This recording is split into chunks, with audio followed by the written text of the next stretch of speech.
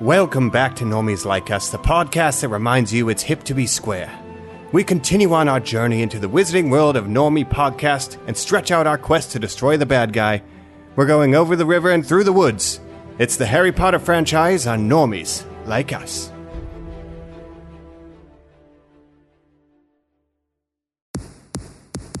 The Elder One. Tell me who possesses it. Together they make the Deathly Hallows. They're identical. Dobby is a free elf. How dare you defy your masters! Set me up, will you? Morning. It's a blackthorn. 10 inches. Nothing special, but I reckon it'll do. Welcome back to Normies Like Us. Podcast reminds you it's hip to be square. Ooh, as you heard up top, it's getting a little British on this episode. That's right.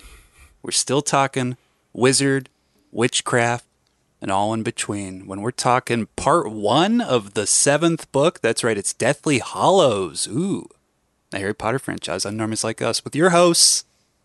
I don't know. I'm like a snatcher. I'm like Colin the Snatcher in this one. Colin the Snatcher. This is Draco Malfoy here again.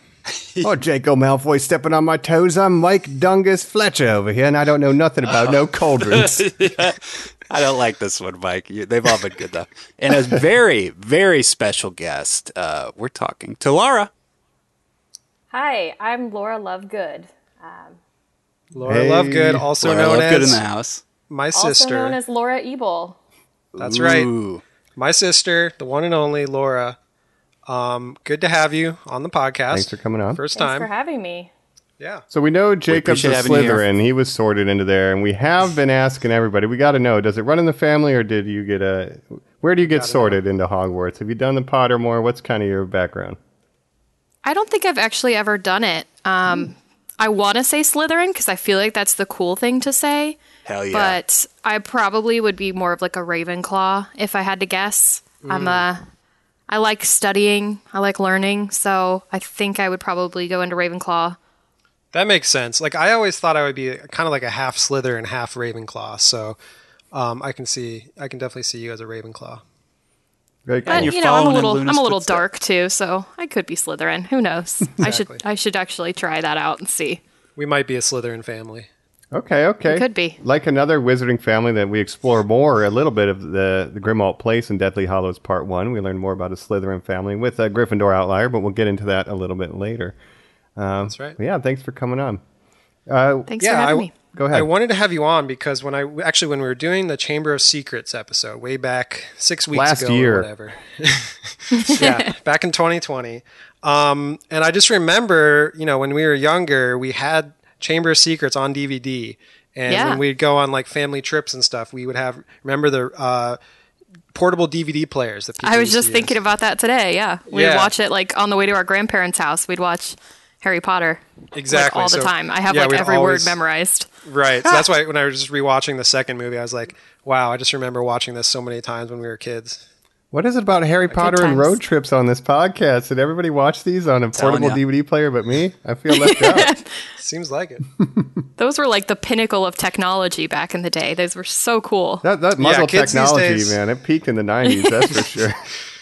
Yeah, kids these days really don't understand. Like, no smartphones. You just had literally a DVD player with a screen attached on top that would fold down. It was like a little laptop, but Yeah. you could only watch DVDs on it, basically. And that's how we had to do it, because that's all we had back then. You have those great animated menus, though, going into the great hall and select a chapter and, Right. Yeah. classic DVD stuff that I do miss in the modern era. That's a movie memory. Let me ask you this, Laura.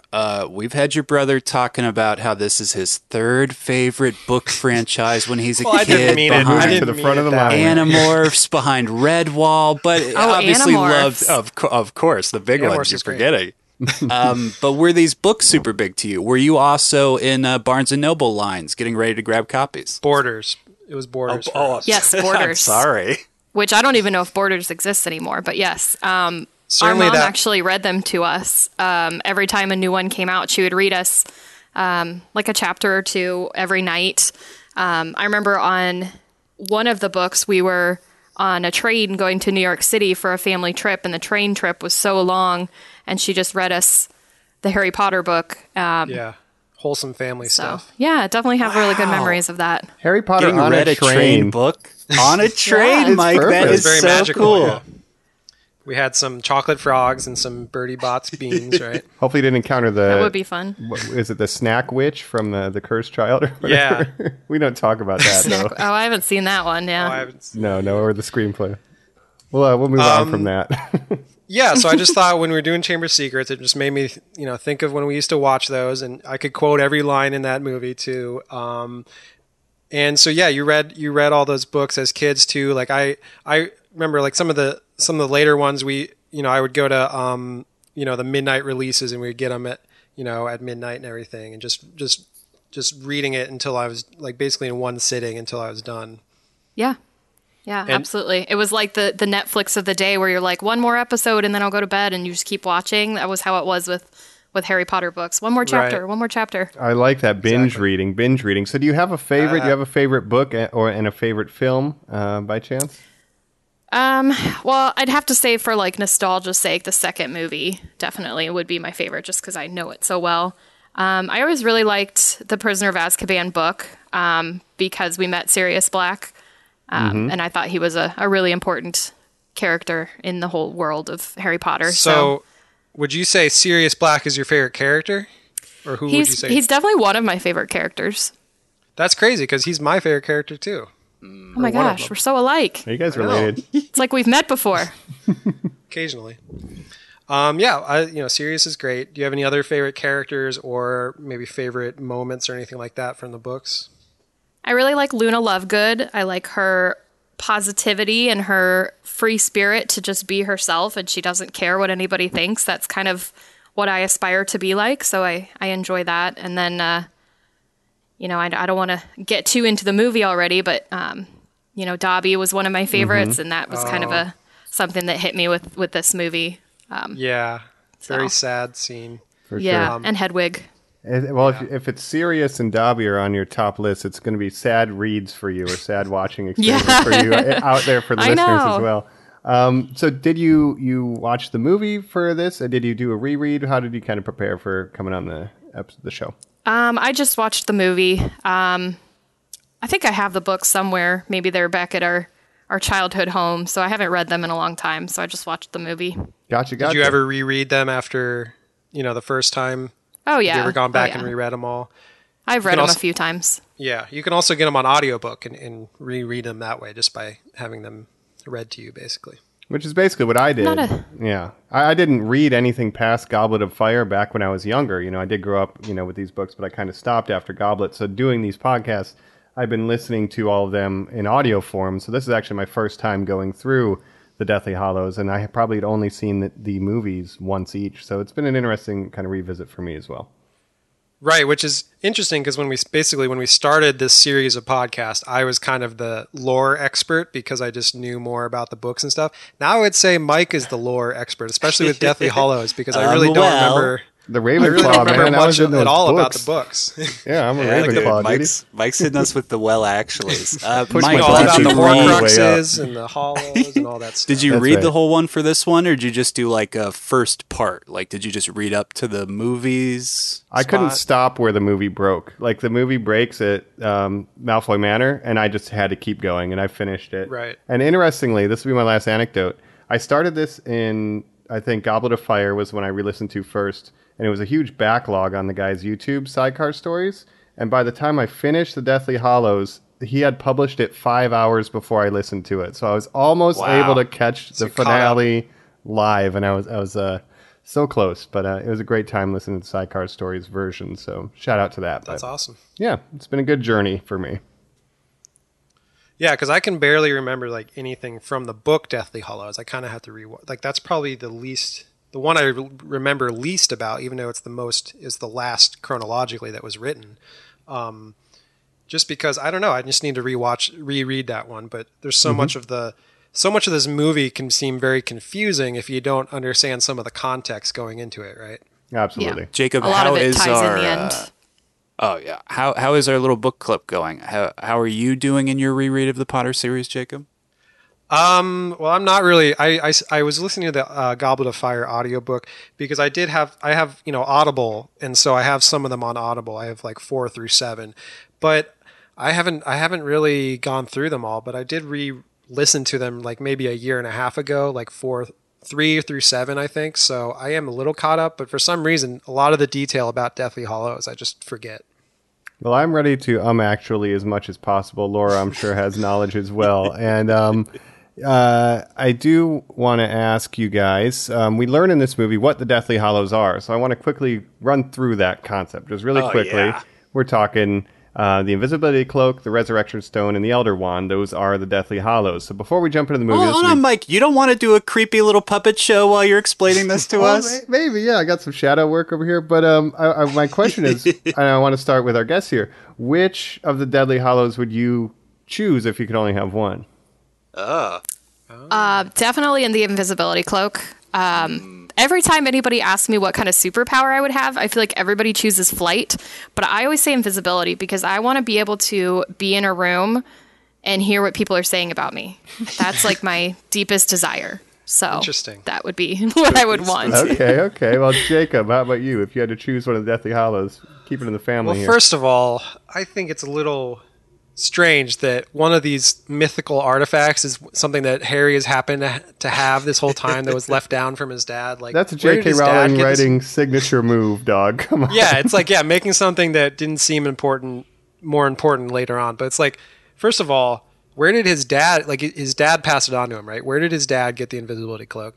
And second of all, is it really that hard for wizards to make an invisibility cloak? Because they have enchantments and stuff that make you invisible. So why couldn't they? I feel like an invisibility cloak wouldn't be that rare of a thing in the wizarding world. But that's just me. But for your question, I would probably want the Elder Wand because, it would be cool to have the most powerful wand, I think. Most powerful wand, all right. Yeah. Colin, how about you? Which of the Deathly Hallows?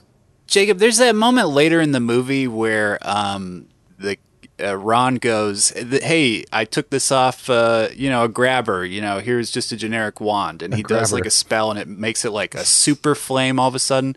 In my mind, I was like, "Well, that's kind of what the Elder Wand does. It's like the super wand." But it seems like that was a turbo wand too. So I don't know. Right. Well, again, with the Elder Wand, it doesn't make sense because it's like, why do you need a power? Like any wand, you can do Avada Kedavra and kill someone instantly. Right. So how much more powerful? That's a very good point. Yeah. It's as lethal no matter what. I would use the Rejuvenation Stone, I guess, just because that out of the other two seems like the most like, well, nobody else can do this. Right. And does that even ever come up in the story? I guess not. Right. The Resurrection Stone doesn't really factor into the overall story of Harry Potter. No. And first hearing about it in the book, I thought it was going to be the Philosopher's Stone. Like somehow that was one of them as well. They didn't end up doing it. But they do explain that the invisibility cloak that Harry has is like extra good. And there are like commercial ones, but like they wear out over time and the magic doesn't last. Come whatever. on. Yeah. That being said, I would They gotta take make Harry's it sound invisibility. better than all the others. They certainly do. And I would take that one. I'm with you, Laura. I would take the invisibility cloak. Wow. For sure. It's the only one in the story. He's the one who defeats death, quote unquote, is the brother who gets the cloak. Well, it's a good parable, yeah. But thank you, Mike, lore expert, for giving us some explanation about the invisible. Well, just while we're talking about, don't you get? I mean, isn't it just kind of interesting? We said she is the master of the retcon to make something old into new. The fact that she introduces two things we don't know about out of the 3 Deathly Hallows, and that she's like in the last book of this thing, hey, by the way, these exist. They're the ultimate MacGuffin that people have kind of been searching for this whole time, but not really. Is that kind of a cop-out? Do you guys like that it's just introduced in this last movie? Or last book, I should say? Well, we can get into it, but I think, first of all, there's a lot of... there's a lot of like explanation in this book of like the Horcruxes, the Deathly Hallows, everything with Dumbledore's past and Grindelwald and like all this stuff that's just kind of dumped into this book. It's a little much. Like it might have been better, more spaced out through the earlier books to me. But I do like that it gets into more of Dumbledore's past, which we never really see until now. And the book goes into it even more, but his relationship with Grindelwald and stuff that we'll see later in the Fantastic Beasts movie, right? Mm-hmm. Yeah, I like that everything kind of gets tied up. I think it's cool that you're kind of on this journey and then all of a sudden everything makes sense after all this time. You're like, I don't know how all these things are tied together, and then all of a sudden it makes sense. I think that's really cool and really makes you totally, I don't know, understand it all. Yeah, there is something about the way that more or less she's able to kind of bring things from the past into the final book and wrap it up, and it does make them feel like a complete set of movies, even though splitting this one in half is a questionable decision on my part, but it's like they do feel like so connected because you slowly learn about the Horcruxes in like the fourth or fifth movie, and like it just keeps building, it slowly builds, and it does start to pay off here. We get the beginning of the end, so she does do a good job of retconning. It's her signature move, but it kind of works, and every book has its own mystery of new stuff that's introduced, and in this it's the Deathly Hallows, and every book has kind of had something new thrown in. Here's the last thing I will say about it then. Don't you feel like the end of that puppet tale where she talks about a person tricking death and magical items through one-of-a-kind things that he should have also quickly mumbled, and there's a thing called a time turner that controls time, don't worry about that, and just like run away. Like it's like it feels like to me there could be a story after this one where she goes, oh, and you thought the 3 Deathly Hallows were good. Did I tell you about the 2 flibbity flam flams? And it turns out to be Harry's broom from the first one, and some other thing, and you just go, all right, yeah, I guess so. That's exactly right, Colin, because it's like, yeah, you can always introduce more powerful magical artifacts that we've never mentioned before. Because it's like, that's the thing with the Deathly Hallows. Like, it's a cool idea, but if these are such like mythical things to the wizarding world, why has like Harry and Ron and Hermione never heard of them before? And even Ron knew the story, the fable, right, from his mom telling it to him when he was a kid. Why did he not know what the Deathly Hallows are? But yeah, I mean, you could, time turners. Like, I do know with the time turners, like there's illegal time turners that you're not allowed to use. Like, only the legal ones have like a 5-hour limit, so you can only go 5 hours back in the past. So that's how they kind of explain away. That's because insane otherwise, well, because you're getting into time crimes and stuff like that, and that's a whole thing you don't want to go down, right? Mm-hmm. The time crimes in Grindelwald. Hey, what part of the OR department are you in? Oh, I handle time crimes. That's a thing on like Star Trek. There's Star Trek episodes where they have like the time crimes division because you can go back in the past and like or to alternate dimensions and change stuff. Yeah, temporal displacement. Then we're getting in the Umbrella Academy, and that's a whole other can of worms with the University of Powered Children. All right, you guys are right. So let's go. We're not going to school this year. Let's go ahead and start on our quest. Let's go find these Horcruxes and bring this podcast to an end. Let's go camp in the woods.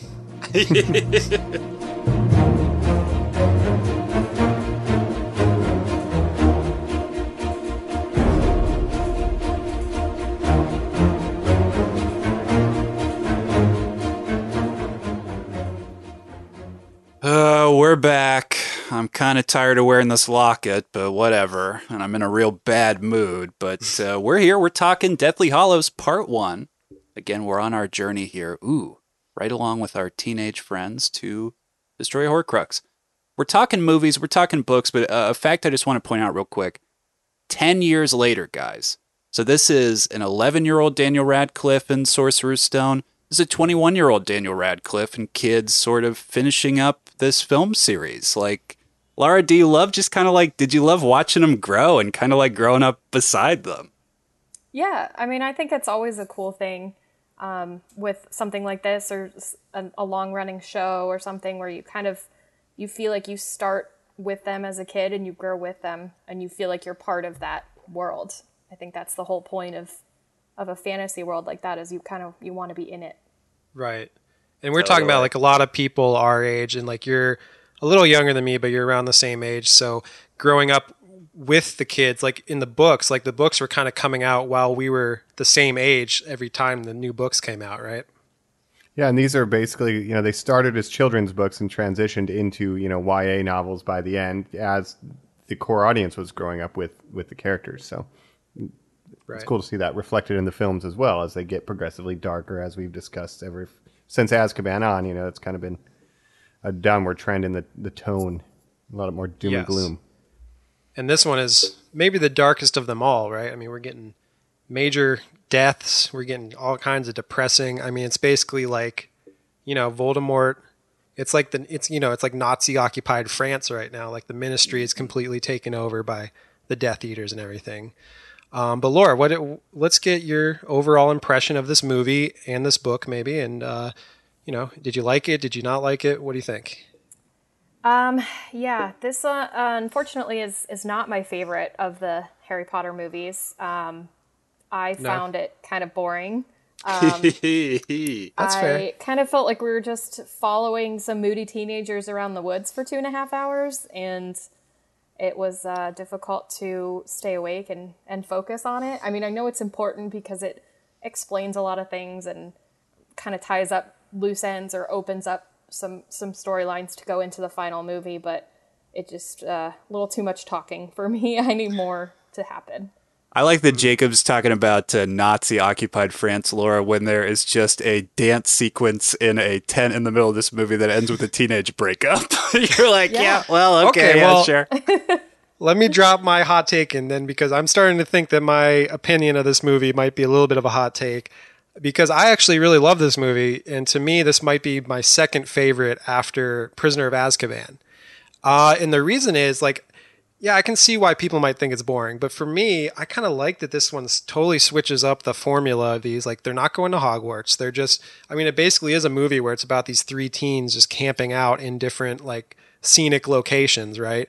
But I liked it because it's I don't know, it's very slow moving, but it's just a very much more focused on these 3 characters, their emotions, and I love the idea of the locket causing tension in between them because someone has to wear it at all times. And I just really like this movie. All right. Now it's time. It's rebuttal time, Jacob. Go for it.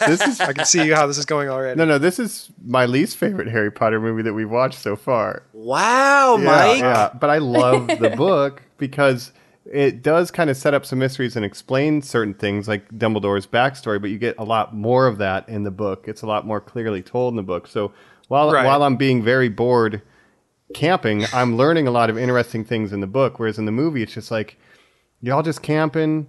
You don't really need to wear the locket. You could just put it in the tent or in your pocket. No, but they need to wear it because... How dare you, Mr. Frodo? They need it on their body at all times because someone might try to steal it. You can put it in your sweater pocket. It doesn't need to be around your neck. No, they need to wear it. Yeah. They need to wear Remember it. when Frodo got stabbed by that shard and it caused him pain whenever, it's kind of like Harry's scar. Anyway.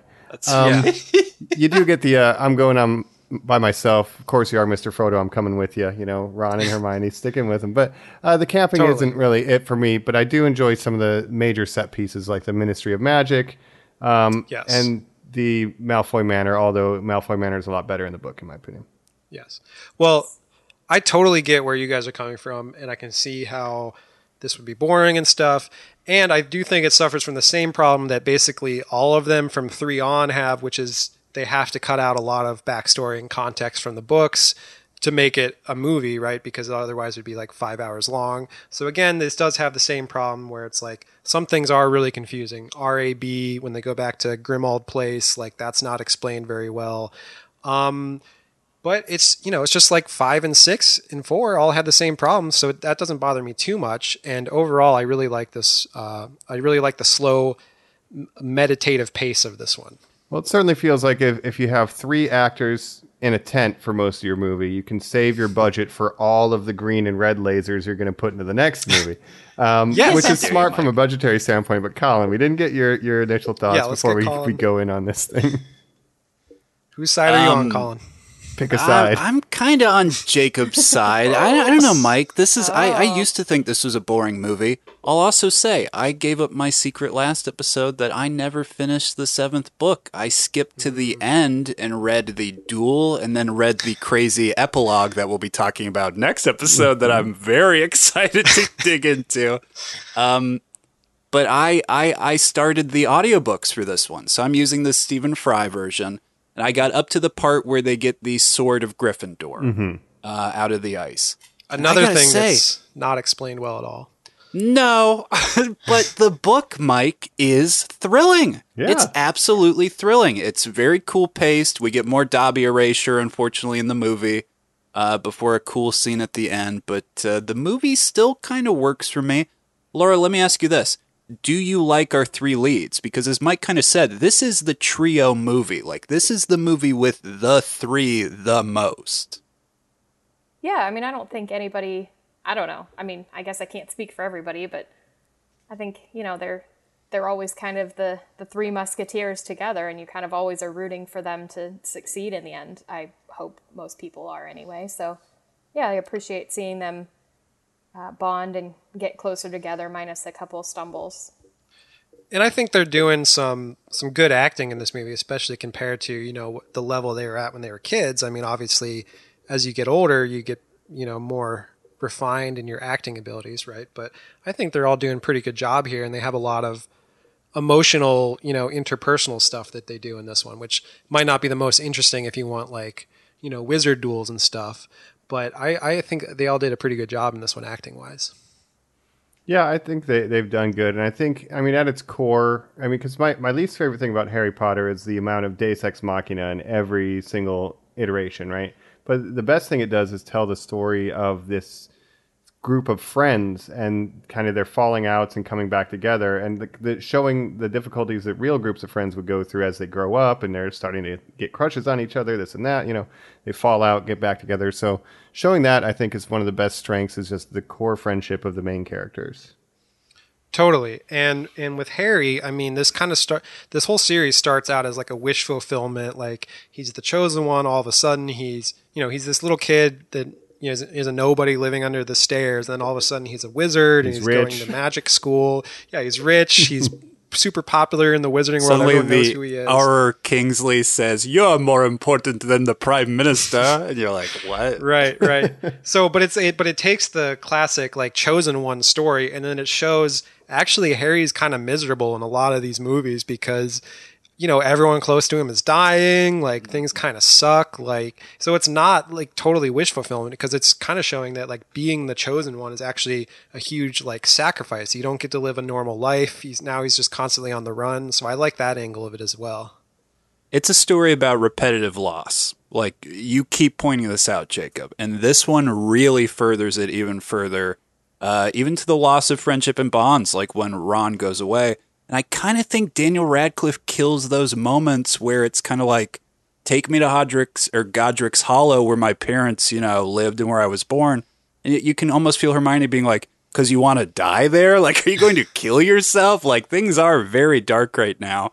And then we get a scene while we're there that I'll just bring up right now, that in the notes Jacob listed as his weirdest. I laughed out loud for 10 minutes the way that you set it up with the snake. So I love it.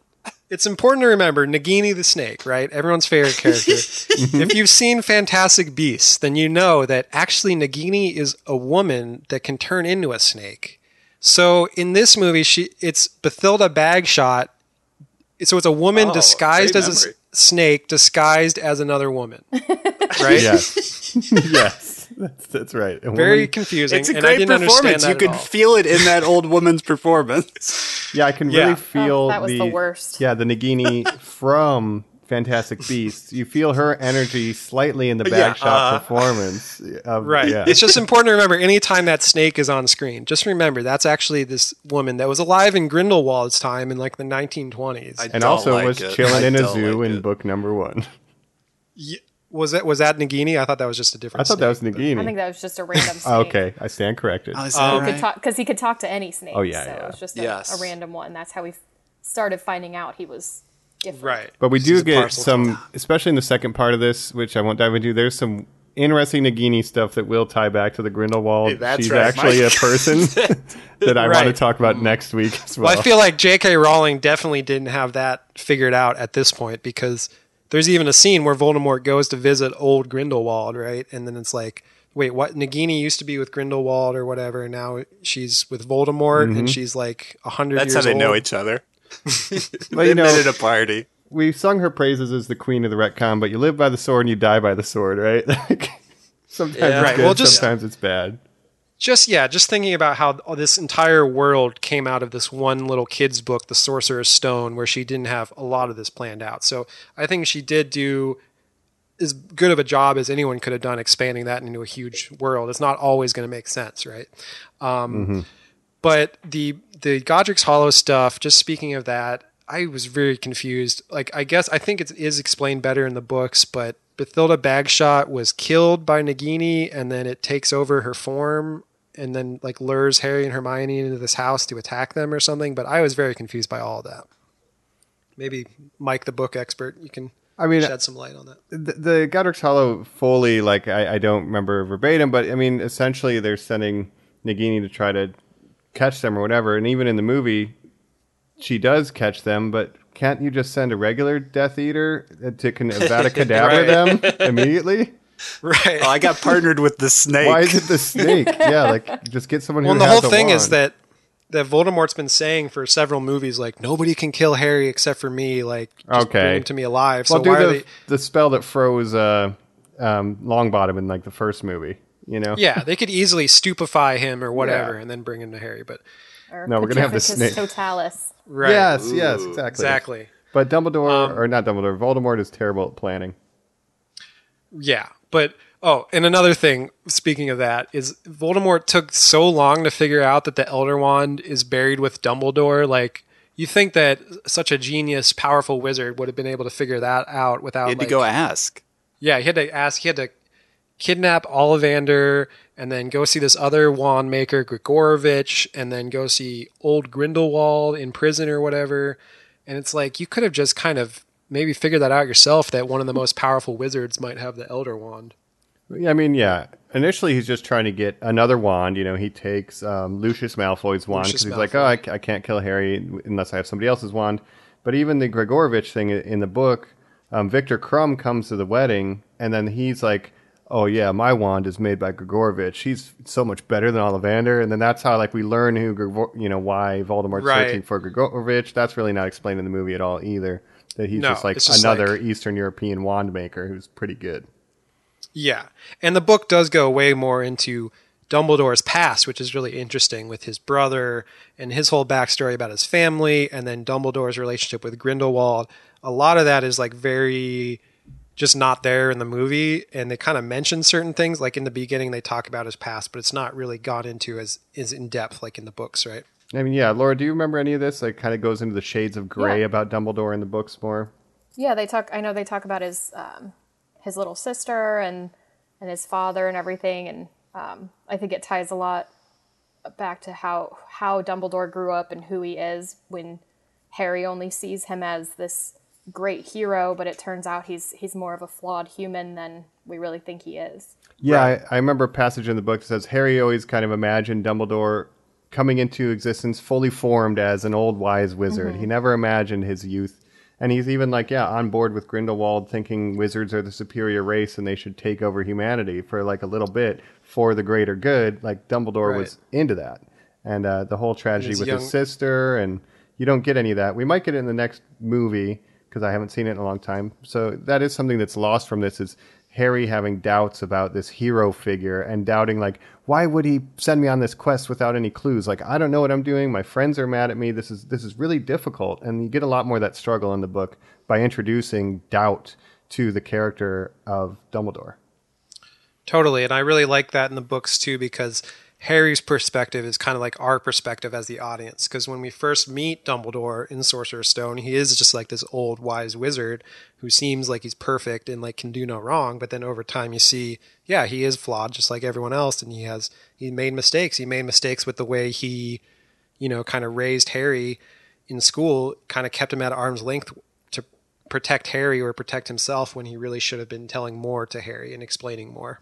Yeah, so it adds credence to when they don't have a plan and they're getting frustrated, and even the fracturing the friendship, like, as opposed to we're just wandering around in the woods. What do we do now? Wait for Deus Ex Machina, like the way it feels in the movie, because it is rushed, even though they split it into two. Like, you get a lot more of that sense of hopelessness. Yeah, Snape will give me a Patronus. Yeah.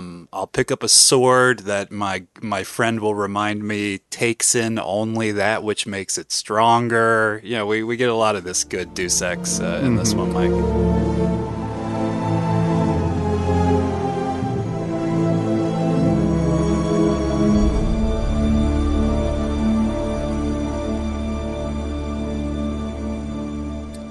Yeah, but I also like this angle of the movie where it's kind of like Harry and Ron and Hermione. They're just kind of bumbling around. They don't have a plan. They have a general idea that they need to get all the Horcruxes and destroy them, but they only have one, the locket. They have no idea how to destroy it at first. They're just kind of bumbling around with no plan, trying to figure things out. And I kind of like even when it's let's see Luna's dad. Okay, why? Hermione's like, because it's kind of symbol. loosely connected to like a thing I think we're looking for, and you're like, Right. okay, yeah, and they do it, and it works out.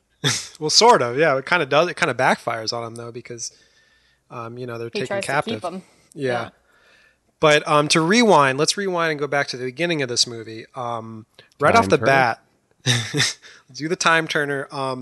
I like the tone that this movie sets right off the bat, where you get this close up of it's Rufus Scrimgeour, right? Which I always thought was Yes. pronounced Scrimgour, but I guess it's Scrimgeour. Bill And Nye. again, Well, that's Bill that Nye. goes back to our mom reading us the books and Exactly, yeah. Scrimgeour, That's so true. right? Because when just you're believe reading the her. words, you don't know the pronunciation sometimes. So totally.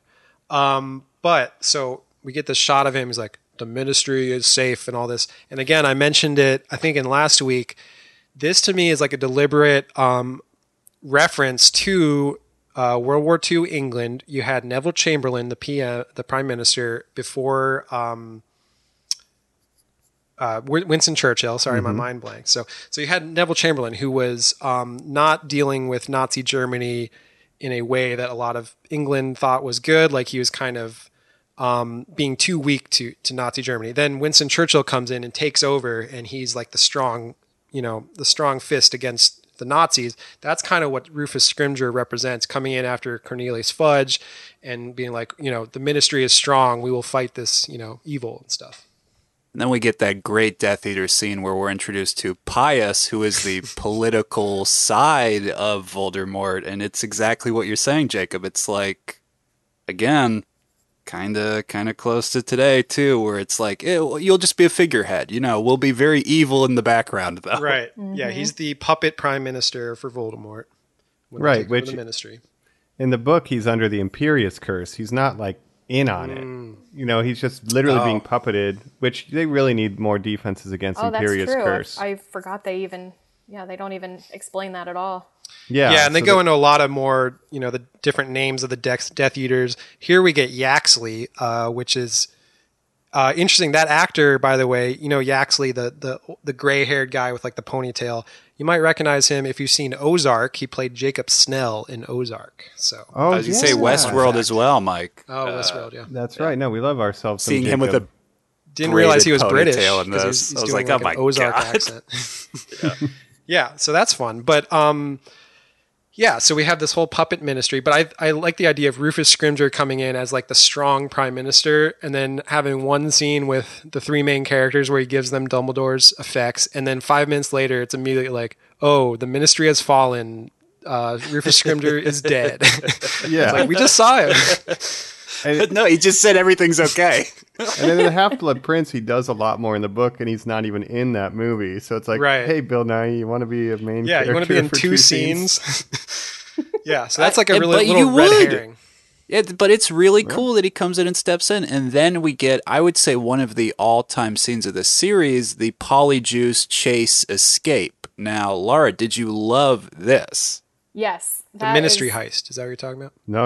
Oh, no, I'm the talking one where about they all the turn before. Into Harry. Yeah. Oh, yes, that Out of was the really Dursley's fun. house. Yeah. Yeah, Laura, That what was We get a lot of that was Polyjuice really in this cool. movie. I think that was one of the really cool scenes that they were saving up their budget for by just having them camp out in the woods so that they could morph everybody into Harry. That was definitely one of the better scenes. I think you're right. Let's cut down on Dobby, too. We don't need those special effects. Yeah. Let's do a ton of Harrys, and let's unfortunately kill off fan-favorite character, a sweet, beautiful owl. right. Which Hedwig. Do you And remember how that, on Hedwig, remember how that went down in the book, Laura? Or just the movie? Yeah, I mean, I think it was pretty similar to the movie. She was defending Harry and flying at the wizard that was trying to kill him, and then she got caught in the crossfire. Allow me to push my glasses up a little bit further. She's stuck in the cage the whole time, which the point is this is actually one of the few times I think a change to the movie is better than the book, because Hedwig is like actually trying to help Harry in the movie, whereas in the book she's just like a tragic catches so a she random just dies in spell. her cage. It's a human Dies in shield. cage. Sad. Harry knew what he was I doing. don't remember that part. And it's like an accident. Yeah, it's like Yeah. it's Oh, a no. rogue spell. So the movie does give Hedwig a better send off, I think. And I just wanted to say, Yeah. It's Makes her a very hero. sad. exactly. Yeah, it makes her a hero. I did think it's a little strange. Like, obviously, Harry's had a lot of people and things close to him die, so he's sort of used to it now, but he doesn't have that emotional of a reaction to Hedwig dying. Like, he doesn't seem that sad. Like, I know, like, there's a lot going on, but it's like, your like lifelong pet just died. You think you would have more It would be of an like if emotional your dog. reaction I than he mean, it's has. tragic. Yeah. Yeah. She's been with him through everything from the Right. beginning of his wizarding journey. And you'd think it'd be like losing a family member. Yeah. But yeah, I do think that scene with all the different Harrys is very cool. There's a lot of effect stuff with Polyjuice in Well, this we movie. should say we're all look like Jacob right now. We all took a Jacob Absolutely. Polyjuice Yeah. impression. We We just had have to our mail us voices. some hair.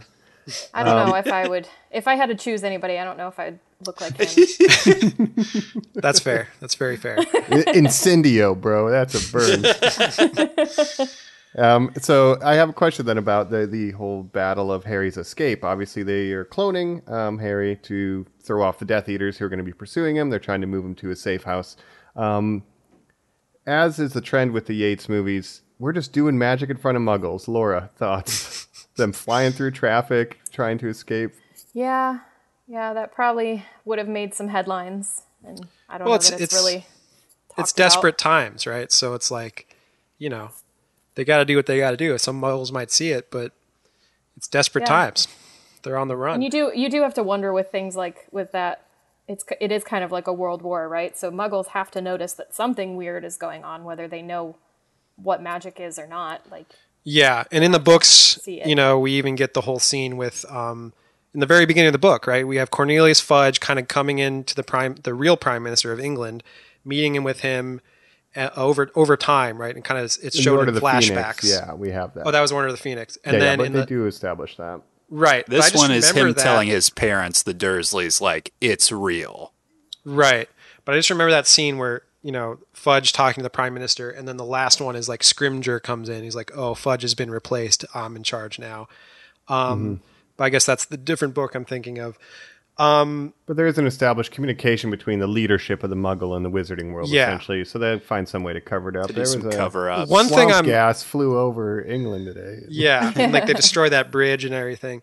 One thing I was confused about too, which I do think this whole chase scene is very cool, but why did they I'm sort of confused why they even needed to do it when Harry could have just apparated to wherever. Like they kind of apparate all throughout this movie too. So it's like, why didn't he just apparate? Why did they just need this whole chase scene just to move him from one location to another? They say in the book you can't apparate and you can't use the port key. It's too dangerous, with how we've set it up for some reason. But I It's like but then the but then they trace is apparate still on him. all over the place in this movie. yeah.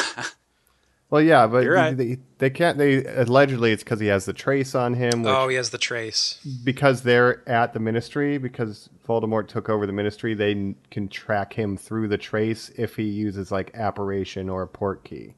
So until he Okay. turned 17, they couldn't. It's Right. It's a Which, speaking Rowlingism. of his birthday, I like that there's that scene where Hermione's like, "Oh, we forgot that it's your birthday. Like we didn't Happy celebrate." birthday. And Harry's like, "Oh, we got more important stuff to do." But I like that Harry's birthday's in the summer, so every book is kind of bookended by him starting in the summer, celebrating his birthday in different ways. Usually the Dursleys ignoring him and stuff. So I like that it kind of bookends the whole series Oh, of Jacob, him- we get a Christmas scene in this one. Looking at a grave. Merry Christmas, Jacob. Just like oh my Scrooge. God. Yeah. It is a Christmas movie, and that's what I watched it over the Christmas break. It was perfect. Yeah. Yeah. It was great. Which is weird because these two movies came out in the summer. Like they kind of transitioned from being Christmas movies to being summer blockbusters in the as they were coming out.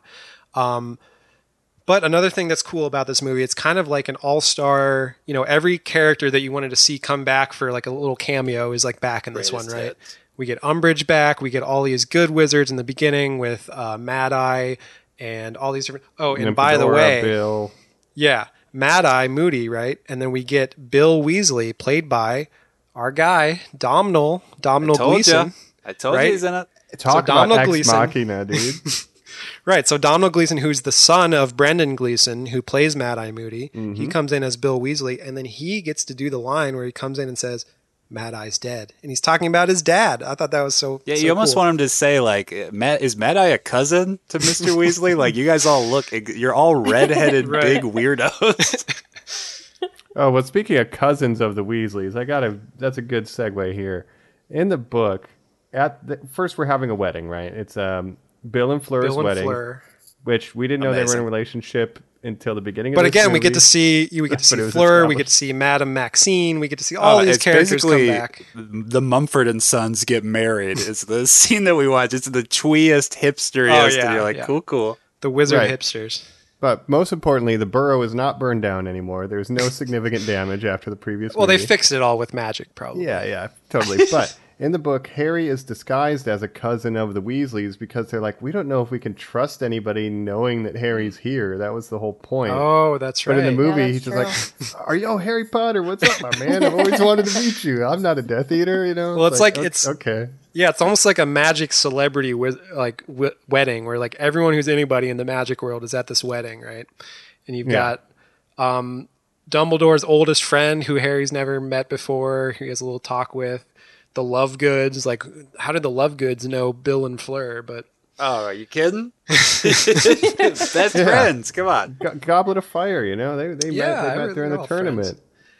Yeah, and then we don't even get Charlie Weasley, the other Weasley brother, who's not even in the movies Yeah, at he's all. the dragon right. trainer, right? Yeah. Wow. And so like many Bill and Weasley- Charlie are in the books as far back as Goblet of Fire, but we don't see Bill until this movie, and then we don't get Charlie at all. We barely get any Percy, and there's a whole thing in the books about Percy siding with the Ministry over Harry and the Weasleys. And it's like a big Yeah, thing. Percy was in like the first movie or second movie, and then he just kind of like never reappeared. Yeah. Very I think he strange. shows up to the He wedding. wanted too much money for his contract or something. They were like, Yeah, well, you're done. You're out. You can't make these movies without Percy Weasley. Well, yeah, it's a watch big. this. Actually, it's weird because in Order of the Phoenix, that's a big plot point in Order of the Phoenix books is that he is choosing to side with Fudge and everything, and even in Goblet of Fire, he's all about Barty Crouch and stuff. So he's just going with whatever authority figure like he just kind of gloms onto. And he is that actor is in Order of the Phoenix. He's in one scene where they try to catch Dumbledore in his office, and Percy's there with the Aurors and Fudge, but he doesn't have any lines. It's just the same actor back there. So very strange. Interesting. Show up for one day. Yeah. But before we get to kind of, that we have a wedding, and at which point it gets interrupted. Unfortunately, Kingsley says the ministry's been taken over, and we get off to the races. But we need to once again step back. Obliviate scene. How heartbreaking, Laura. Hermione, her parents. What do you think about this Too whole much. scenario? yeah. Well, first of all, it's Catelyn Stark, so that that brings Oh, up yeah, all that's sorts right. of That's right. emotions. Another but, another Game of Thrones actor, which is a And we running get a theme. red There's- wedding in this. There's about Yeah. 20. If you look at all the bit players in this in Game of Thrones, there's probably about 20 cast members that are in both this and Game of Thrones love at it. some point. So that's always fun. But yeah, Yeah. that's a heartbreaking scene. I just, when she leaves and is just walking down the street alone, I just think like, I understand you have to protect your family and you have to do everything you can, but I can't imagine doing that and knowing that my mom's out there and I can never talk to her again. She has no idea who I am. That's heartbreaking. It's very heartbreaking. Very dark to start out, but it's setting the tone of this movie. Like things are bad right now. People are dying. People are going missing. And so to protect her family, she's got to erase their memories, but it's very dark. Specifically, It's too much. Muggle-born wizards and those parents are at high risk. And in the book, she just mentions to Harry that she had to do it. So again, credit to the film by showing us that, which oftentimes I think the movies fail, but this is another time where the movie did something in a stronger way than the book did with that, showing us that scene. And then it even shows her like erasing herself out of the pictures and Back to stuff. the Future, yeah. Yeah. And then It's a journey. And then we get another dark scene, right, with all the Death Eaters, at the table at the Malfoy Mansion or wherever. And we get Charity Burbage, right, the Muggle Studies professor at Hogwarts, who's, they have captured. And we have Snape, who we know is in deep cover with the Death Eaters, right? He just has to watch this, former colleague of his for years die because he knows that he can't blow his cover at this point. So another very dark, very depressing scene, right? It's a little less ambiguous in the book with how because they make him more stoic, Alan Rickman. Like, he literally has some lines like, ha ha ha, you're, gross or filthy. Like, he kind of is like, putting it up. But Laura and Jacob, when you guys are reading this, when you were kids, are you falling for the double cross? Are you at this point going like, I guess Snape was a bad guy all along? I don't really remember what my first reaction was. I think when Half-Blood Prince, when I first read it, I was kind of blown away by the twist, but I thought maybe there was some kind of explanation that was going to happen. I don't know. What about you, Laura? Do you remember? Yeah, I think it's hard to remember, but I think it's difficult to really know what side he's on still, because he just seems to really go back and forth, and then after killing Dumbledore, you're like, oh, he really is bad, but it's so hard to know where he stands. And obviously it all ties up in the end, and it turns out he was one of the really good guys. But it's definitely hard to know that to begin with. Well, he's essentially... I would say he's one of the somewhat good-ish guys. He's still he's bad deep, shit in his life. He's deep cover with the Death Eaters, right? So he's very undercover, but he is like, Dumbledore always trusted him because he knew that what his intentions were. So, but he kind of has to be ruthless and do whatever it takes to stay on Voldemort's good side for the greater good. So it's almost like this one lady has to die because he can't do anything to save her, but he can try to save all the wizarding world. Right. And yeah, I think at this point it'd be easy for an audience to not know, right? Because we don't get any of these answers until the second half of the book or the second half of this, double feature here. So I totally, at the end of Order of the Phoenix, he does the thing, and yeah, I could see him as being a total villain in the eyes of a lot of viewers and readers right now. Yeah, it's a great cliffhanger. And it stays a cliffhanger over this movie. We don't get resolution until the next movie. So another, interesting decision to split these into two movies, which overall I think was a good idea because it allows them, if they tried to fit everything from this book into one movie, it would have been so rushed, it would have been hard, it would have been not so good. So I do like that they split this into two movies. What do you guys think?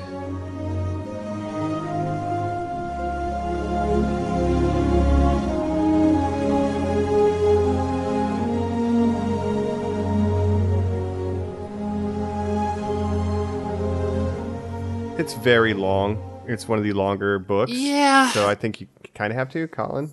You got to look at the narrative thrust and say, what is the plot of this movie as a standalone itself? I'm with you, Jacob, where, again, it's not even that the book is so dense or so long or literally that it's like, well, this will give us the ability to put every scene in, but, just like 2 pages of the chapters, but at least we'll get every one of them in.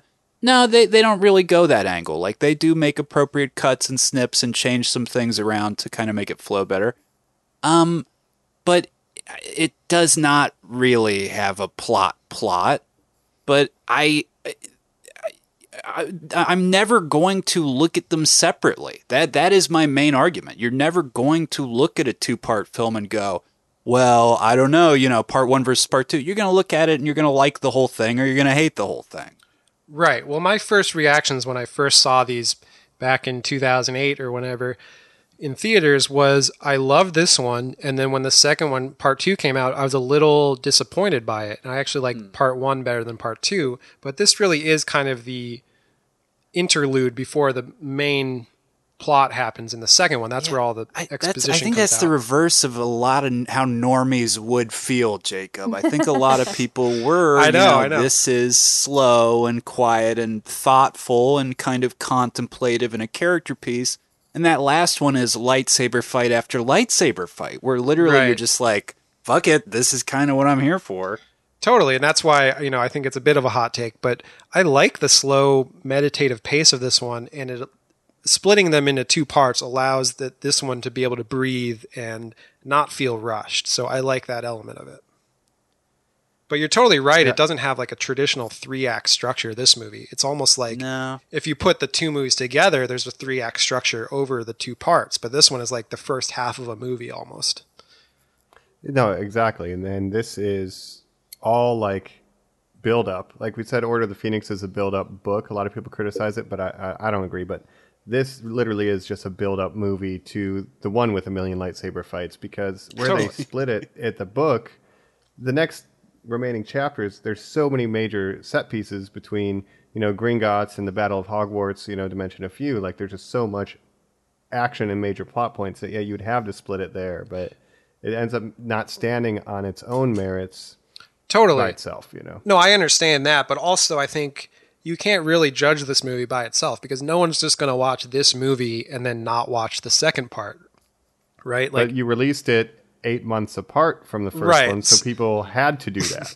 Right, but I'm assuming that anyone who saw this in theaters was planning to go see the second part a year later.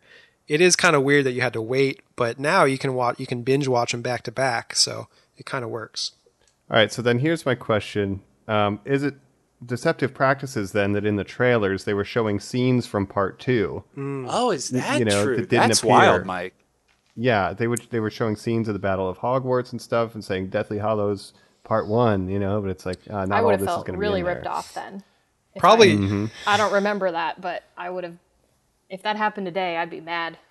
Not mad. Yeah. But you're not. But you're going to go see part 2, obviously. So I understand. But that's the like thing. false advertising. Yeah. It's like, all right, we got him for 6 movies. Right. I bet if we give them this boring one first, they're going to pay the same amount of money, and then we'll get them for the finale. The thing is, like, to make a trailer that's exciting, like, you probably had to use some stuff, because there's just not enough. You can't show things in this movie.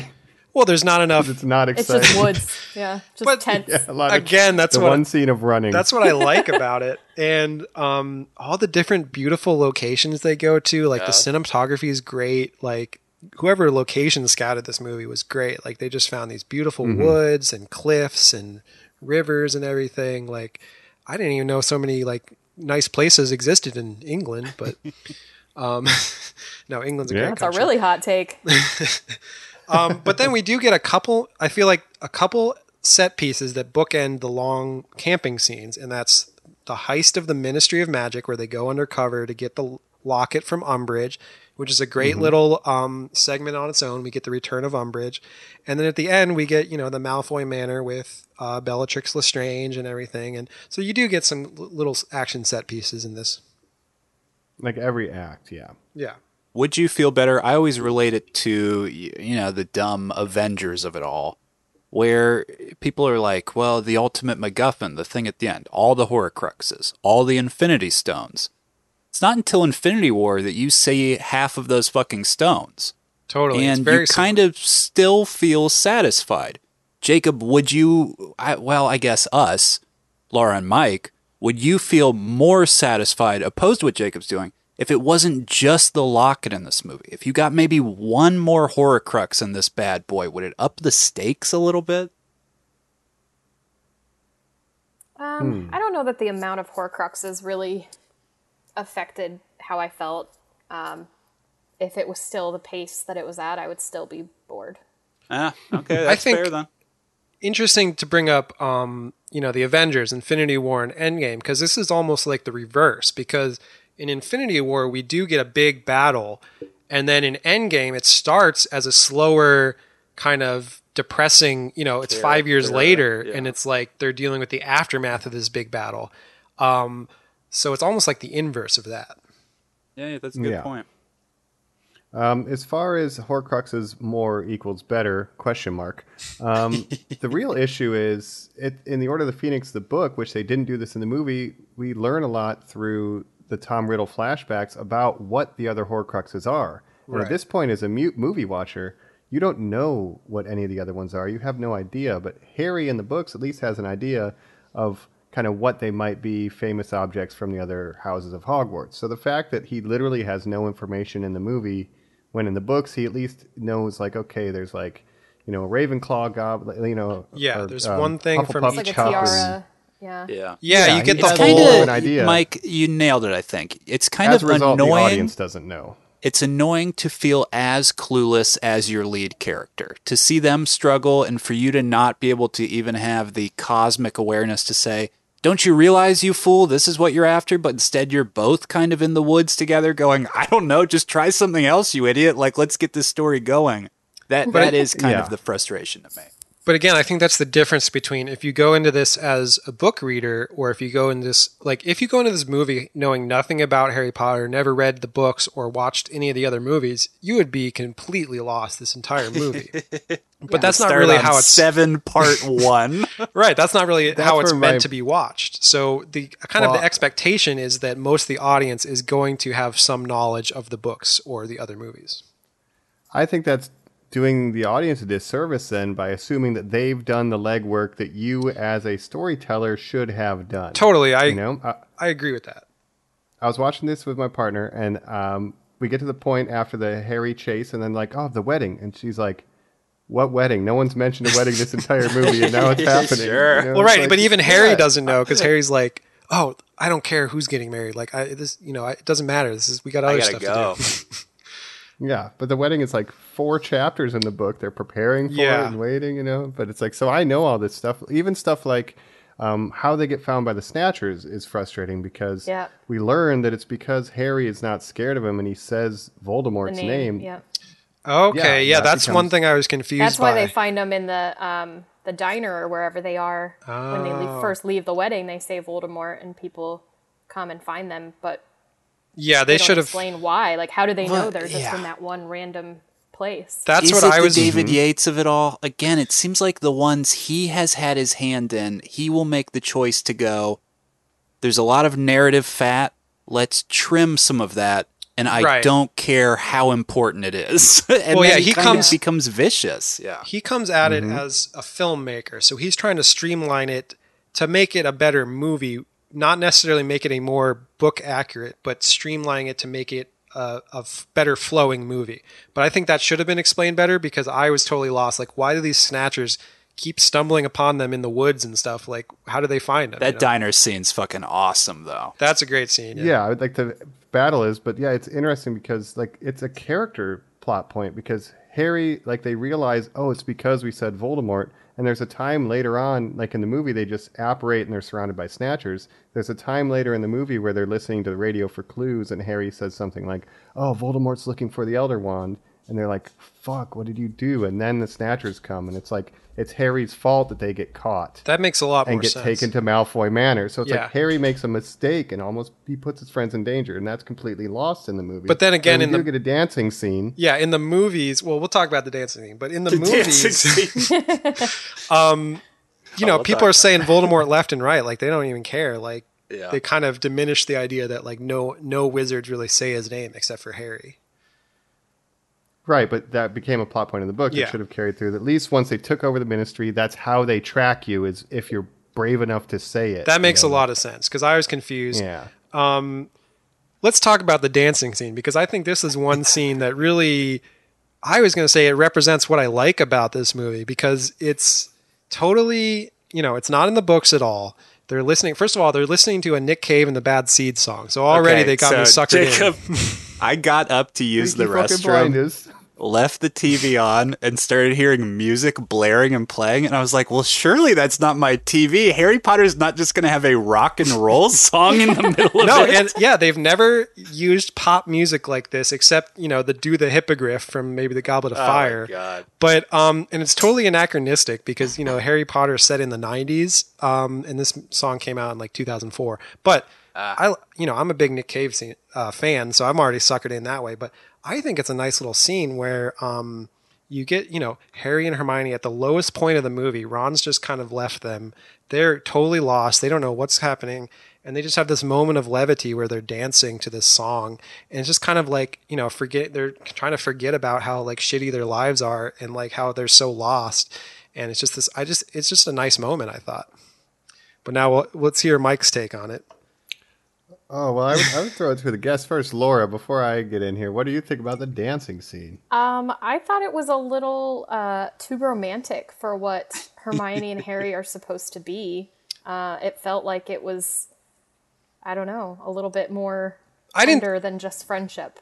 And I didn't think it was romantic, took me out of the it took me out of the Hermione and Ron situation and made me think like, oh, maybe Harry and Hermione are supposed to actually be together. So right. Well, to me, I didn't feel it was that romantic. I just kind of felt like Harry and Hermione, they've always had this nice platonic friendship even without Ron in the picture. Like even in Half-Blood Prince, there's a scene where there's a lot of relationship drama, and then there's a scene with Hermione on the stairs where she's making those enchanted birds, and Harry comes and like cheers her up, and they have this nice platonic friendship. I think it's a continuation of that. Just because they're dancing together, I don't think it's necessarily romantic. But it is kind of playing into, Ron's jealous because he's seeing them as like they're close, but they're just close platonic friends, I feel like, and he's reading into that too much, but that's part of the whole drama of it. I just like that scene. That's fair. You're allowed to like that scene, Jacob. I'm not going to take it from you, but it's another case where we're adding in scenes that were not in the book while simultaneously cutting out information that would have made the movie better. Totally. Point in case, RAB and Creature, right? So we do this dancing scene, which is cute, I guess, right, to some people, but we're cutting out the explanation of Creature and RAB and how he got the locket. And that scene is crazy. Laura, do you remember this from the book at all? Yeah, somewhat. I mean, I remember the whole, I don't even know if it's in this book, but they go over the whole like black family tree, and it's briefly mentioned in the movies, like I think in Order of the Phoenix, but it's really glanced over in the movies. Well, if I could quickly explain how they get the locket, we realized that it was a fake locket at the end of Order of the Phoenix. RAB, Creature is his house elf. He takes him to the cave after the fact, right? Because Voldemort originally took Creature to the cave and made him drink the poison potion so he could put the locket down there and test it out to see how effective it was, essentially torturing Creature. Yeah. And then RAB called him home so he's able to apparate because elf magic is more powerful. Mm-hmm. So he went through all the torture of drinking the potion just like Dumbledore. And then RAB took him to the cave, and RAB drank the potion and gave the locket to Creature and sent him home. Right. And he died there. And RAB, we should say, is Regulus Black, Sirius's brother, who was a Slytherin and a Death Eater. He was a Death Eater, and but he realized like he didn't want to be a Death Eater, so he steals the locket from Voldemort. That's it goes way more in the books, and you kind of see Creature. It's so powerful. Yeah, and Creature's like the psychology of Creature to be tortured by Voldemort, but still like faithful to the Dark Wizards because that's just how he was raised as a house elf. And well, he's essentially more faithful to Regulus after that because he saved his life, right? So he's loyal to Regulus and the locket more than almost anything. And it's at that point that Harry learns that he starts to not treat the house elves like shit. Right. Like Harry has a character growth moment after learning the suffering that Creature went through. Which Hermione's been begging everyone to not treat them like slaves for 4 books, but everyone just ignores her. Yeah, so like you lose that. Like stuff like that, like that's probably one of the most powerful scenes in the book to me, is just hearing the suffering that why Creature's so cranky and shitty is maybe a result of being completely abused and nearly killed, right? Yeah. And you don't have any of that. No, and yeah, you don't have the whole history of Regulus and Sirius and all this stuff, and which was supposed to be a big deal at the end of the last movie, right? Like, who is he? And it's like we're not even going to mention, right? And it's more like they just kind of figure it out. It's like, oh, RAB, Regulus A. Black, like, okay, fine. But is it time to move the plot forward? Yeah. Okay. Here. Yeah, and you're right. Like these, I just remember the flashbacks with Voldemort where he goes to the house of like he's working as a procurer of magical objects, right? And he goes to the house of the lady that has the Hufflepuff tiara or whatever. And there's this whole it's a Hufflepuff cup. Okay, and yeah. it's a Ravenclaw tiara. Ravenclaw diadem. Yeah. Diadem, yeah. Diadem, right. Fancy word for tiara. So the 7 Horcruxes are, we find out, eventually, it's the diary, the ring that Dumbledore had, the locket, 4 different objects from each of the houses, and then Nagini is one of them. Right? Nagini. And then Nagini. Well, Harry's one. A woman disguised as a snake. Who was then disguised as a woman again. Yes. That's right. Our favorite. Animorphs. That's why we like this. We tie everything in together. That's right. Right. But at least they do kind of explain that the sword of Gryffindor is not a Horcrux, but there's another Gryffindor object that is a Horcrux. I forget what that is. I don't think he was ever able to get a Gryffindor object. Oh, okay. So he's trying to get one from each house, but he never got a Gryffindor thing. Right, too pure. because he didn't get the job. But do you like how they explain that the sword can destroy Horcruxes because it's impregnated with basilisk venom from Chamber of Jacob, Secrets? it only takes in that which makes it stronger. I said a geniusly happens written to know line by the greatest writer of all time. Well, again, this is another movie, by the way, where Hermione's basically doing everything for Harry and Ron, and they're like, "Oh, Hermione, you're so much you better magic than us." bag, please." Yeah, it's like, do Harry and Ron know any? Like, did they pay attention at all in school, or were they just like the opening line for Harry Potter in this book? He's reading over the magical newspaper and kind of going over the autobiography that Rita Skeeter has put out about Dumbledore. And he like hurts something or cuts himself or like breaks something, and he literally thinks in his mind, "Oh, I need to ask Hermione a spell on how to fix things. I really need to like write this down and ask her a question." Shouldn't you He's know like, that "You from are like useless." second year That's of school? the plight of being a woman surrounded by men. You got to do right. everything. That is Right, and Hermione just knows magic so much better than those other two, and like she's got everything prepared. She's doing protection spells when they go in the go camping. She's got the bag of holding. Yeah, but Yeah. That's fine. I told you, Harry Potter is my least favorite thing about the Harry Potter series because he doesn't solve any of his own problems. Right. It's always someone else, one of his friends, or getting lucky about having Well- the same So core true. as Voldemort. But that's and a Mike- big. Oh yeah, good. Well, in this one, yeah, it's kind of a thread we'll see in the next one as well, but he starts in this one, he literally says to Ron, "You must destroy the Horcrux," and Ron's like, "I can't, I'm scared," and he's like, "You need to." And it's this affirmation of, you need to overcome this because it affected you the most. But kind of, you can also subtly read it as like, "Harry, you piece of shit, like, you fucking do it." All this talk about you being the chosen one for fucking 10 years now, I don't want to hear this bullshit. Well, right, but I think this is anything he succeeded with was basically luck. But no. Jacob, This is go a ahead. theme that carries over through the books: is that Harry is the chosen one, but to get anything done, he does rely on the help of his friends and his family. So that's like a big family. Your friends being the family that you choose. That's like a huge theme throughout the book because Harry's an orphan. He never had a family, so he makes his own family and he relies on them for help. So I like it from that And angle. Voldemort was an orphan who didn't have a family and killed beautiful. his blood family because he only cared about power. Yeah, and the or difference on no one. between Voldemort and Not Harry love. is love, right? Because Voldemort never understood love, and Harry does, and that's why he relies on his loved ones. So I do kind of like that from a thematic point of view, but it does kind of make Harry sort of a useless character for a chosen one. He's like the Mr. Magoo of the wizard. Yeah. He just falls into success. Harry, your Exactly. eyesight is atrocious.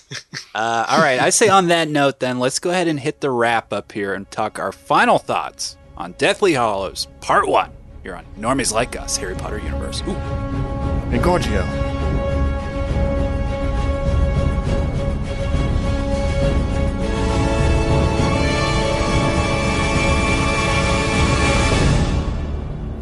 Yeah, the Dobby death scene is. I don't know that they really do it justice. Really? It's a sad scene, and Harry's sad, but I don't know. I feel like in the book it packs a lot more punch. And maybe it's just because I haven't watched the other movies in a while, and I haven't kind of followed along with that, so it's kind of out of nowhere for me. But Dobby's such an important character. You don't get a lot of other and- Dobby in the movies. Is he one of your Yeah, favorites in yeah, the book? that's true. That's true. You don't see him as much in the movies. And he's No. so important to Harry, and he sacrifices so much, and he just loves him so much. Yeah. To have And to that see the contrast purity die. between Creature and Dobby. And we don't get Winky the house elf, who's a character in the books. We don't get Like his Smew little at all. Yeah. I thought it was a good send off for the movie Dobby because we don't see him that much, but then he does get a couple nice lines where he's like, "Dobby is a free elf," and I thought that was nice. And I just got a little emotional when honestly because he comes in and saves him, and it's interesting that house elves are have more powerful magic than wizards, but they're still kind of like enslaved by wizards. It's like if you just take things into your own hands, like you're more powerful than wizards. Yeah, this is a plot point that's explored in the book. Is like there's all these protections around Malfoy Manor, and they cannot apparate in or out. but a house elf is able to, just like the cave with Voldemort's locket. Creature can apparate out of it. That's the reason RAB sacrificed himself, so Creature could take the locket out because they have more powerful magic. Again, you're just like, why don't they operate out of Malfoy's house? They don't explain that there's protections or that the elves are stronger in any way. So it's like, if you're just watching it as a general audience, there's so many plot holes that shouldn't be there. But it is sad, and I love the way they shoot Dobby's ending. It's all handheld. I think David Yates has no style, but this scene, you did good, sir. That's interesting, Mike. We never gave the shout out. It's actor Toby Jones doing the voice, not really mocap, because at this time it's still kind of the ping pong ball, that they sort of just wave in front of you, unfortunately. It's not as advanced as Gollum in Lord of the Rings. No, that not was even really close. It is not time. a mocap performance. Right. But when he's up on the chandelier, Jacob, and he drops it down and, he gets the big reaction from Helena Bonham Carter, I'm like clapping. I was great. Like mad about the last time we saw Dobby. Now he's popping up and I'm like, Dobby's my best friend. He's great. And he comes in and then Luna says, calls him sir. And he's like, oh, I like her. So hold on. That is in my notes for the final wrap up here, as we are kind of talking and winding down on our thoughts on Harry Potter, Deathly Hallows Part 1. Luna, Laura, I know you love her. Guess what? I do too. Because this movie, she's not even in it. And the second that she is, I'm like, Harry, you idiot. Ginny is a loser. Oh my gosh. I thought this Luna for 4 movies. I don't even want to hear it. Luna comes in, Jacob, and she's looking so good in that jumper. She's nice to Dobby and polite, and then she just does cool stuff and leaves. And you just want to be like, Harry, you idiot. Yeah. No, I totally Ginny's agree. just a little whiner. Ginny, whiny. she has, in the movies, she has no personality too. She has more of a personality in the books. But I've said this for the last. I don't even want to hear it. The last 4 movies, I've said this since the introduction of Luna. In the movies, Luna and Harry have more chemistry than Harry and Ginny, easily. So I'm on the Harry. Here is Luna the novella I'm gonna write, and I'm gonna get famous for. It's gonna be called Harry Potter and the Special Evening. It's gonna be about a date he goes on in his 50s. The dumb play, Sacred Child or Cursed Child, whatever that's called, is gonna be canon. But he breaks up with Ginny. And now he realizes, as a divorced dad, it's a rom-com. He needs to get with Luna, the lady who got away. In the movies, at least, it's Neville and Luna end up together, which is a movie-only thing. I don't want to hear it. I don't want to hear it. But even J.K. Rowling said after the movie, she's like, I wish I did that in the books and have Neville and Luna get together. We'll see that in the next one. Speaking of Neville Watch, we do get one brief little Neville moment, right? When they go on the train. Yeah, he's like, he's not here, losers. Yeah, they sent the second unit out, they sent the B camera operators. Right. And they said, David Yates is not on that set, Mike, let me tell you. No. But it is weird how much Luna is in all these movies compared to Ginny. Again, Order of the Phoenix. Scene, that Harry and Ginny kiss scene. Oh, so weird. Most awkward when she thing. kneels down to tie a shoe or whatever. That I still can't. So get weird. Remember, that's a Muggle mating ritual that her dad read about. The tying of the shoelace. Right. Yeah. All right. So let's hit him though. Let's hit final thoughts. Laura, again, thank you so much for being a guest on this. Since you're not going to be packed to talk anything more Harry Potter, just final thoughts on you for the franchise, for anything from the books, anything you love about it that you just wanted to point out, kind of as we're winding down here. Well, I just have always loved Harry Potter. I've always obviously loved the books. I guess not obviously, but I love the books more than the movies. I feel like the fact that the movies are all a little bit different, they don't flow as well as the books do because they're directed by different people and that sort of thing. And they just have a really nostalgic place in my heart. So, no matter what strange things that J.K. Rowling tweets about, thank you. I am always going to love Harry Potter. I'm always going to feel like that, I was part of that world for a little bit and feel really good about that. Yeah, it's really the nostalgia factor, I think, that, it's hard to not like Harry Potter because of that. I wanted to ask you with the movies, so what was your favorite, or what's your favorite era of the movies? Do you like the first two, which is the Chris Columbus movies, or do you like the middle period with Alfonso Cuarón and Mike Newell, or do you like the later David Yates years the best? I like the first ones, because I feel like they follow the books very closely. True. I'm someone who I generally think the book in any kind of franchise, the book is always better than the movie. So I think the closer you follow the book, the better it's going to be, in my opinion. Totally. Yeah, I think that makes a lot of sense. So yeah, and what's your thoughts on this movie? Your final thoughts of Deathly Hallows Part 1? Just, not my favorite. A little bit slow and snoozy. I understand that Are you going to things watch need the to be sequel? explained, but I probably will. Yeah, I guess I should, just because I can't leave it on that note. So I probably should. You should just go back and rewatch them all now. Now that you started I with guess so. the Yeah. 7th out of 8 of them, you should go back. The proper watch order. Yeah. I guess I'll jump in with my last thoughts here. I have one last question. Occlumency, right? They were training Harry to keep Voldemort out of his head. Then they stopped Right. doing that. And then the plot of the next 2 books is just him seeing what Voldemort's doing all the time. Why is it only working in one direction? Well, I think Why doesn't Voldemort see what Harry sees? I think he can see. Like that's part of. Well, he would know they were in the woods a lot sooner. Yeah, but he doesn't know like exactly where they are. I think, but like that's part of the plot of one of the earlier ones, right? That they're like Voldemort was tricking him by making him think that But Arthur then Weasley was Voldemort getting attacked. stops tricking him and just lets him see that he's going to see Grindelwald and going to see. Right.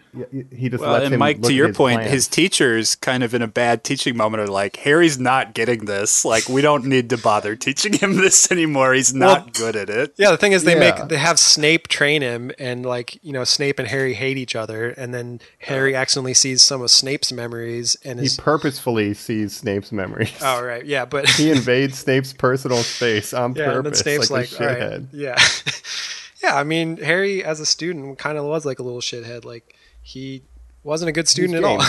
Yeah, But all I'm saying is that they made a big point that like we need to make sure Voldemort can't have a 2-way phone into your head and his, and then That's they right. just stopped teaching him, and then they just kept it open, and that's how we're able to learn that he's going for the Elder Wand. But like, Right.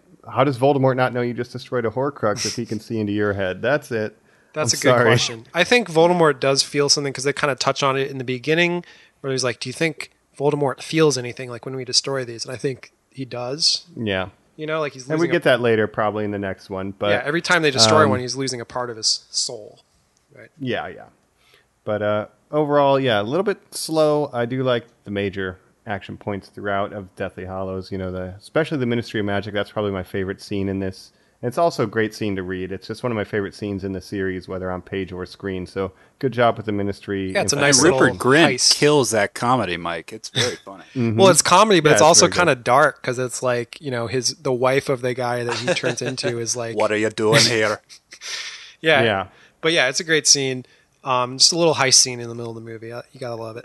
Yeah, not my favorite, probably my least favorite so far, but there's something about these that they're just the perfect Sunday afternoon wrap up in a blanket. Even this one, you could throw it on and just kind of chill, and I wouldn't be mad about it. No, I love that idea. Jacob, you love these, so I'll let you go last and sum it up.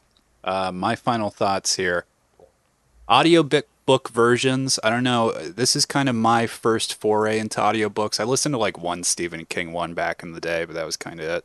Do you guys like when a male narrator does female voices? Hearing Stephen Fry do Hermione is quite the trip. No, I hate it. Oh, Harry!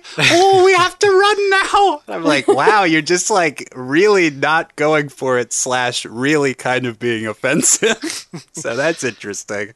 Yeah, when I listened to some of the Game of Thrones audiobooks, and when the guy that reads those does the Daenerys voice, it's insane. It Does takes, James it takes you out of Dale- the story. Yeah. 100%. When he does the American ones, does he also kind of do Mrs. Doubtfire, I'll call it? Yeah, kind of like a higher pitched, but it's a little strange, yeah. But it's Mike, the only way your they pirate can do it radio without having version? a full cast of the audio. Yeah, my pirate radio version though, is sidecar stories with Sam. He's like a voice actor, I guess, in his waking life. So his female characters are just all falsetto, like that they have like their own personality. guys. And Tim, yeah, Yeah. like his are pretty good actually. Yeah. I love it. I'm definitely going to keep going. Here's my thing. I'm going to finish this series. I am super thrilled to hear and sort of read the rest. And I already told you guys, I put the next movie on the second this one finished because I was like, I'm super down for Harry Potter. Then, because I rewatched this one because we moved our record by a week, I fucking am excited to rewatch the second one again. And those HBO motherfuckers just took the dumb Fantastic Beasts off, and I was so excited to watch those, but now I can't. I'm super mad. Well, why would you So- want to? Disney lore. Because I'm in this world, baby. I'm Right. fucking living it. I'm fucking loving the Harry Potter stuff, and I'm very Normies, happy we did this. if you want to hear us do the two Fantastic Beasts and suffer No. through those movies, write in you and let dare. us know. Films that have even weirder moments than the weirdest moment in this movie when Ron breaks a locket and then sees two naked versions of his best friends making out. As he's being attacked by spiders. Yeah. But it's great. Yeah, it's the preying nakedness on his just fears. pissed him off. The spiders he was scared of. They should have just kept the spiders going. Right. Well, it's preying on his Never gotten fears and mad his and broken insecurities, and his insecurity over seeing his best friend and the love of his life, getting closer. But that's what I love about the locket. Like it's picking at those insecurities and those tensions between the characters, and it just amplifies them. So I think that's a cool little kind of plot device. So I guess, if we're going into what I think, it might be a little hot take, but I think this is my second favorite movie after Prisoner of Azkaban. And I'll stick by that because I like the slower pace. I like that it's kind of like this weird indie movie inside of this like giant, tentpole blockbuster series. And it's a little, it's just, I like how strange it is. It breaks the formula. They're not in Hogwarts at all. They're just traveling around different locations. And I just like that. I mean, there are some things that could have been done better. Again, with every movie from 3 on, like they cut stuff out that I wish was in there. It's just some things that just aren't explained well. So I think those are my main complaints about the movie. One thing I did want to mention, this is a little fun fact. When they're in Malfoy Manor, you have Ollivander, played by John Hurt, R.I.P., and then you also have Crushing Griphook it. the Goblin, right? Griphook the Goblin, who in this movie he's played by Warwick Davis, famous little person actor who also plays Star Wars. He's also in Star Wars, and he also plays Professor Flitwick throughout the This movies. is like maybe 4 parts, Jacob, over Yeah. the series, kind of. But yeah. a little fun fact for you: Griphook, the character, is in Sorcerer's Stone movie, played by a different actor. Can you guess who played him in the first movie? Gonna blow your mind. This is the one that takes them through Gringotts, right? When they Yes, first... in the original. Yeah. Yes, I'll tell you right Have now. to be another little person. Yes, Yeah. please. He was in Sorcerer's Stone. This character is played by Vern Troyer.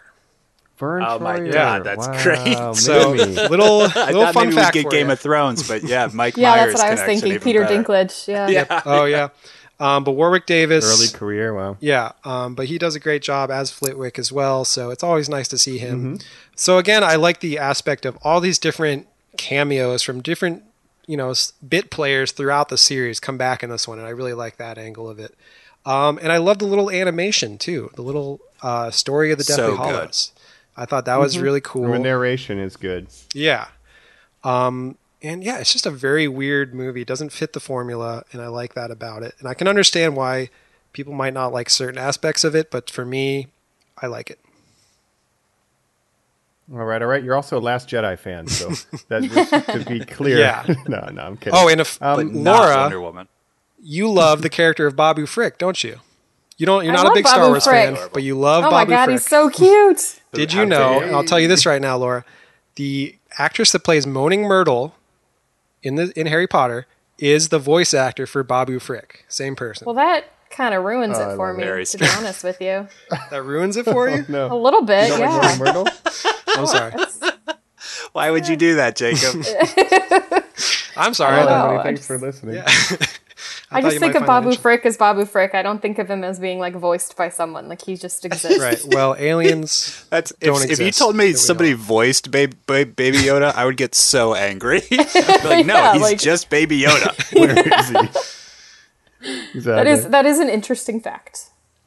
Yeah, I I'm don't full know of if it was those. fun, but it was interesting. That's your Babu fact of the day. That's right. But yeah, we're almost there, guys. We're almost at the end of Almost the there. tunnel. One I wanna more. Yeah, and I We'll want have to Joe say that- back. We've been missing him. Our Yeah. missing host will be returning. He was out on a very important mission for the ministry, but he will be returning to wrap it up for us. for a And Horcrux. we super appreciate you being on, Laura. Just dropping straight knowledge. We love that this has been a familial franchise. It's kind of the one that was the easiest for us to get guests because people were like, who doesn't fucking love Harry Potter? But it's been super awesome having siblings and stuff on to be like, oh, we loved Harry Potter together. Yeah. Yeah, I was really Yeah, it's excited good to have when, you on. when Jake asked me. Yeah, it's just, I should have had you on Chamber of Secrets. Like, after we recorded that, I was like, oh, I should have had Laura on for that one. So I should have known that you wouldn't like this one as much, but that's okay. And we'll have to have you on in a future episode when there's something that we're doing a subject that interests you. I really appreciate you having me on. Of course. Yeah, anytime. you've been great. I really, really appreciate it. Also, next week teaser, listeners, we're going to be, for those of us who have done them, revealing our Pottermore houses, our Patronuses, our wands, That's what our right. wands were made of. I logged We on have that info. after I years. still have my password. Yeah, years ago. I just had to do Aloha Mora, type it in and Right. enter. Yeah, I changed my password and I logged on. It's no longer Pottermore, which is weird. It's just called like wizardingworld.com. Wizarding World. But it saved my answers from years and years ago. Probably, 8, 9 years, whatever it was. So Well, from when I was 11 years old and I got my letter. That's right. Yeah. when I got So we'll put be the sorting revealing hat that on. and more. That's right. Yeah. We'll be sorting through our thoughts on So- the franchise as a whole after we wrap up. It'll be the big Definitely finale how to- next week. It'll be a party. We'll finally be done with the Wizarding World, unless we do Fantastic Beasts, normies. Guys, he's threatening us, normies. Jacob has a loaded wand pointed at the screen. So let's get out of here before You he love fires. Newt Scamander, don't you? Oh, I've been obliviated. We didn't drag her too much, but JK, you suck. We love this franchise.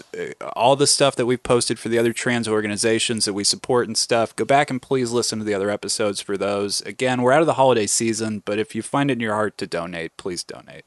And as always, we've been your hosts. I'm going to say, because Grindelwald is in this one, I'm going to be Colin Walt. Mike Dungus Fletcher. And this is Zeno Jacobus Lovegood. It works. Well, now I feel like I can't be Laura Lovegood because I can't be your daughter. Well, Gross. we're related. Gross. All right, bye. Bye, normies. Bye.